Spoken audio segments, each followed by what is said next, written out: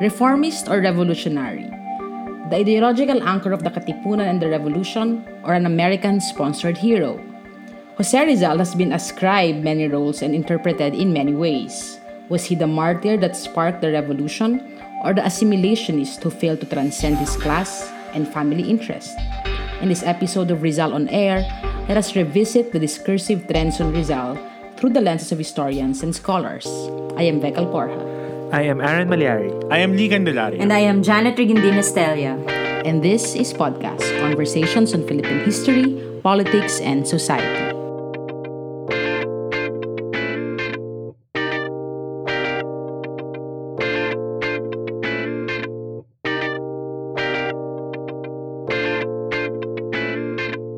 Hello sa inyong lahat at welcome sa isa na namang exciting na episode ng Rizal on Air. Last episode, we talked about Rizal and the Rizalistas.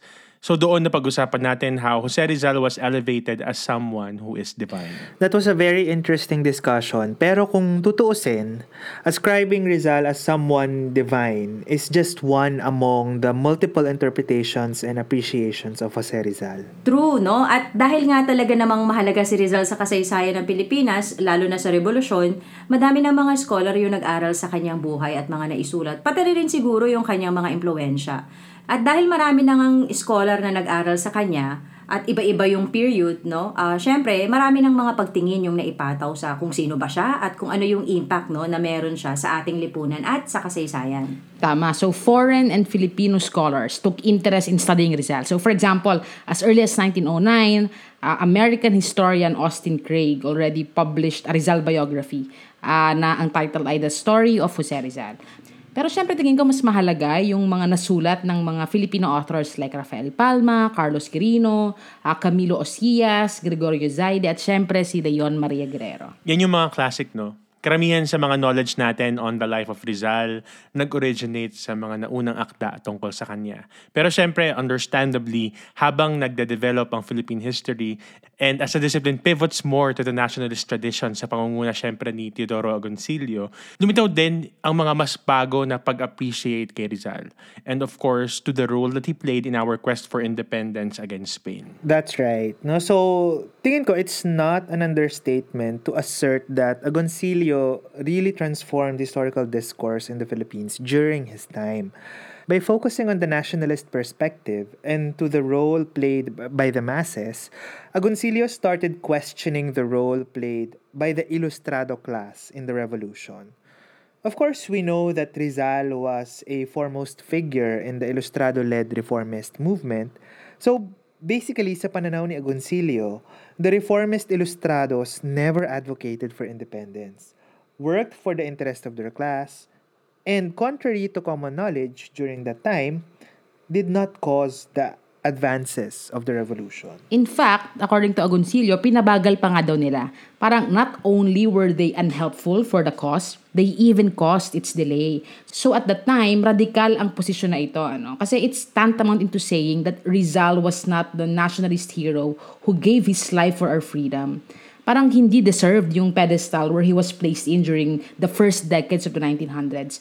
At ang mas dapat mabigyang pansin at parangal para sa kasarinlan were the Katipuneros, led of course by the masses and by Andres Bonifacio. So ito na yung simula nung Reform versus Revolution dichotomy, which consequently extended to the Rizal versus Bonifacio debate. And of course, another nationalist and Marxist historian, Renato Constantino, followed the lead of Agoncillo.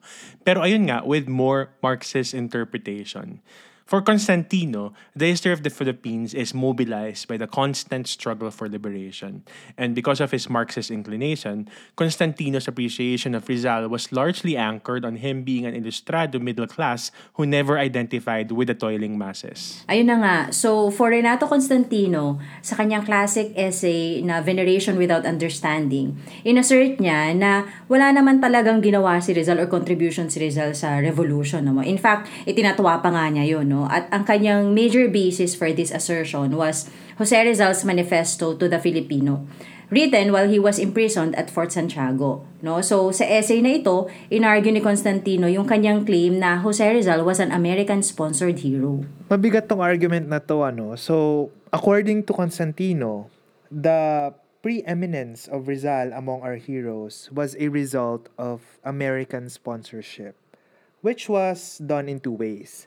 Una, the Americans encouraged the Rizal cult, quote-unquote, at pangalawa, they also minimized the importance of other national heroes, and at times, even went as far as vilifying them. Yes, tapos sabi pa ni Constantino, ang nagsimula naman talaga nung pag-refer kay Rizal as the national hero were the Americans, particularly William Howard Taft, who suggested that the Filipinos be given a national hero of their own.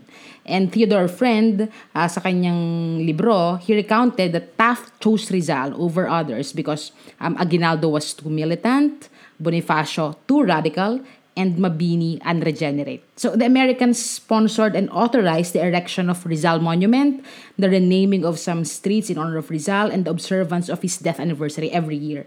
So according to Constantino, sinabi ni Governor Cameron Forbes yung dahilan kung bakit enthusiastic about Rizal yung mga Amerikano. And ito yung sinabi ni Forbes.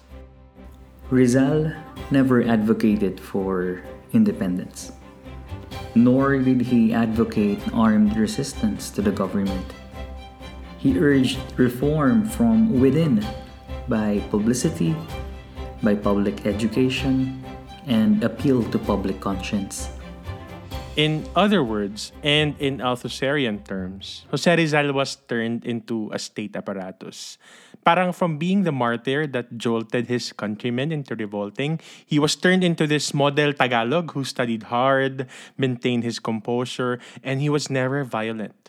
Pero para sa akin, mahalagang tanungin, kasalanan ba yan ni Rizal? I mean, is it on Rizal that he was, instrumentalized by the Americans to serve their agenda?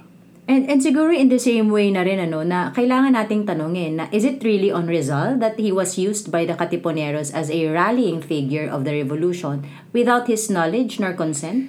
Parang at the end of the day, papasok dito yung idea ng kanya-kanyang Rizal, diba? No? So, for the Katipunan, Rizal was a patriot who bravely exposed the moral bankruptcy of Spain at the expense of his own life. For the Rizalistas, Rizal represented redemption. For the Americans, he's a poster boy of assimilation. And for Agoncillo and Constantino, Rizal was a reluctant revolutionary who never ever threw his hat behind the revolution for independence until his last day. So it seems as though Rizal is interpreted according to the respective contexts of those who interpret him. Kaya I think sobrang halaga nung contribution ni Dr. Floro Kibuyen on these discourses when he wrote Towards a Radical Rizal. So in this important essay, Kibuyen responded to the dichotomy set by Agoncillo and Constantino. Una tinanong niya, what was the mentality of the people or of the masses regarding reform and revolution in the late 19th century? Kasi for Kibuyen, more than criticizing Rizal from a contemporary point of view, kailangan din natingnan natin siya from the 19th century perspective. So here, Kibuyen reminded us that at the time, wala namang distinction yung mga tao between reformists and revolutionaries talaga. And according to Kibuyen, the nationalist project of the late 19th century Philippines reached a hegemonic status, albeit temporarily kahit saglit lang. Meaning, dun sa pag sinabi natin na narating nga yung hegemonic status, narating ng nationalist project kasama na ang reformistang kilusan at revolusyon, yung antas kung saan ito ay kinikilala bilang isang bagay na pinagkasundoan ng general population ng lipunan ng mga panahon na yon. At si Rizal bilang isang individual, heavily figured in this consciousness because of his political work, because of his literary work, at naselyuhan pa nga yan nung kanyang pagkamartir noong 1896. So, kumbaga, Jose Rizal was the symbol of this nationalist project, no? Not because of the Americans, not even because of the revolutionary leaders, but because of popular will. So, naalala ko actually dito yung isang sinulat ni Dr. Milagros Guerrero at Ramon Villegas sa kanilang review ng librong Inventing a Hero, the posthumous recreation of Andres Bonifacio ng isang American historian na si Glenn May. Siyempre, ibang usapin pa to, no? Pero i-relate ko na rin, no? Sabi ni Guerrero at Villegas, heroes cannot be foisted on people. Historians can only dig out records, seek first-hand accounts, analyze facts, but they cannot change history. I think ang point din nila dito ay bigyan natin ng credit, no, yung masa sa kakayahan nilang i-determine kung sino yung bayani, no, na kinikilala nila, no. And syempre, we cannot discount the power of money or cultural capital, political power in the creation of national symbols. Pero I don't think any of this can truly erase our ability as a people to discern. Wow, so galit ka dyan, MJ. Di Charot naman. lang. Pero totoo naman na talagang mahalagang contribution ni Flora Kibuyen ay yung paglilinaw dun sa tanong na, was Rizal really against the separation of the Philippines from Spain? Siya ba talaga ay Spanish loyalist through and through? So by reviewing his correspondences from 1887 to 1892, lumalabas na hindi. In fact, according to Kibuyen, as early as 1887, meron nang nasabi si Rizal kay Blumentritt about the impossibility of achieving independence through peaceful means and about the mistake of pursuing assimilation. Thus, Rizal really did not preclude the use of force.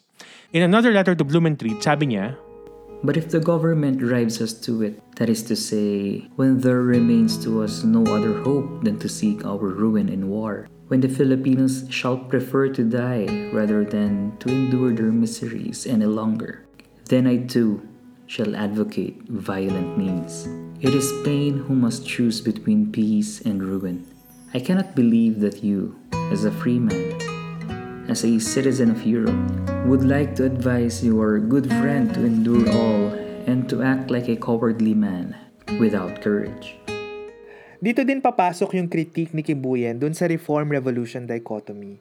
Ibig sabihin, these pronouncements, katulad nung nabanggit sa quote, does not mean na hindi totoo yung advocacies niya na often relegated as reformist.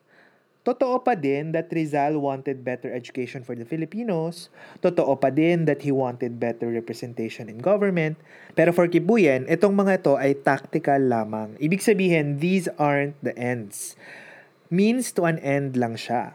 Parang according to Kibuyen, within the reform movement, may paksyon between the assimilationist and the separatist.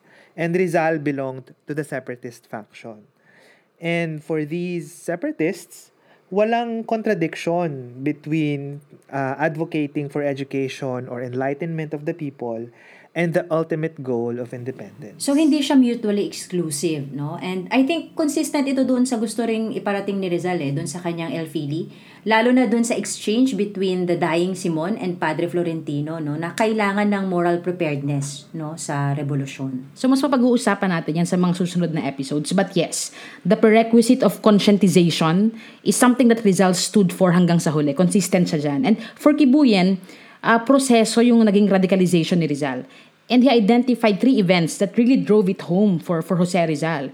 The first was the Calamba Hacienda case na nagsimula noong 1888. Pangalawa was a demonstration participated in by the Gobernadorcillos in Manila. So dito sa demonstration na to, nagprotesta at nagdemand ang mga gobernadorcilyong ito na patalsikin yung mga praile. So sabi ni Austin Coates, ito yung first public outcome ng impluensya ng Noli Me Tangere. And finally, yung panghuling major event was the arrests in 1889 kung saan inaresto yung mga taong di umano ay nahuling nagmamay-ari ng Noli. At isa dyan ay kapatid ni Jose Maria Basa na kaibigan ni Rizal. So, sobrang bothered si Rizal sa mga yan. Actually, he was agitated. And in a letter to his comrade Mariano Ponce, ito ang sabi niya. Good. Let them commit abuses. Let there be arrests, exiles, executions. Good. Let destiny be fulfilled. The day on which they inflict martyrdom on our innocent families for our fault. Farewell, pro-friar government. And perhaps, farewell, Spanish government. So dito talaga makikita na lumampas sa si Rizal sa reformismo. Ang target na talaga ng kanyang critic ay yung Spanish colonial government. Hindi na lang yung mga praile, hindi na lang yung mga korap sa Guardia Civil. Interesting yung Calamba Hacienda case.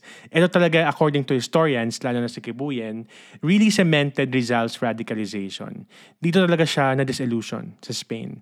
At dito rin siya nagkaroon ng mga mas konkretong aksyon to rally the people into action against the friars and the colonial government. Kaya nag-resolve din talaga si Rizal na umuwi, no? At hindi na siya naniniwala sa reformist and assimilationist na tendencies ng La Solidaridad. At siguro in general, no, ng kilusang pangreforma. Kaya yung La Liga Filipina, according to Kiboyen, wasn't simply a reformist civic organization, no? It was the start of something new, which of course was aborted when he was exiled in Dapitan. Gayunpaman, nagsilbing ideological cornerstone ito ng Katipunan, no? At pinapatotohanan yan nung fact na the founders of the Katipunan were founding members also of La Liga. Sobrang dami pang pwedeng sabihin tungkol dito sa relevance ni Rizal sa iba't ibang panahon. But I'm sure mas magiging mayaman pa ang discussion natin sa mga susunod na episode. Yeah, so next week, we will talk about the depiction of Rizal on the silver screen. Exciting ulit yan. So for now, make sure that you are subscribed to our podcast on Spotify, Apple Podcasts, Google Podcasts, and Anchor. We are also on YouTube as Podcast TV. Follow nyo na rin kami sa Facebook, Twitter, and Instagram. And for more information about the show, visit our website. That's www.podcast.org. So hanggang dito na muna until next week, and have a good day!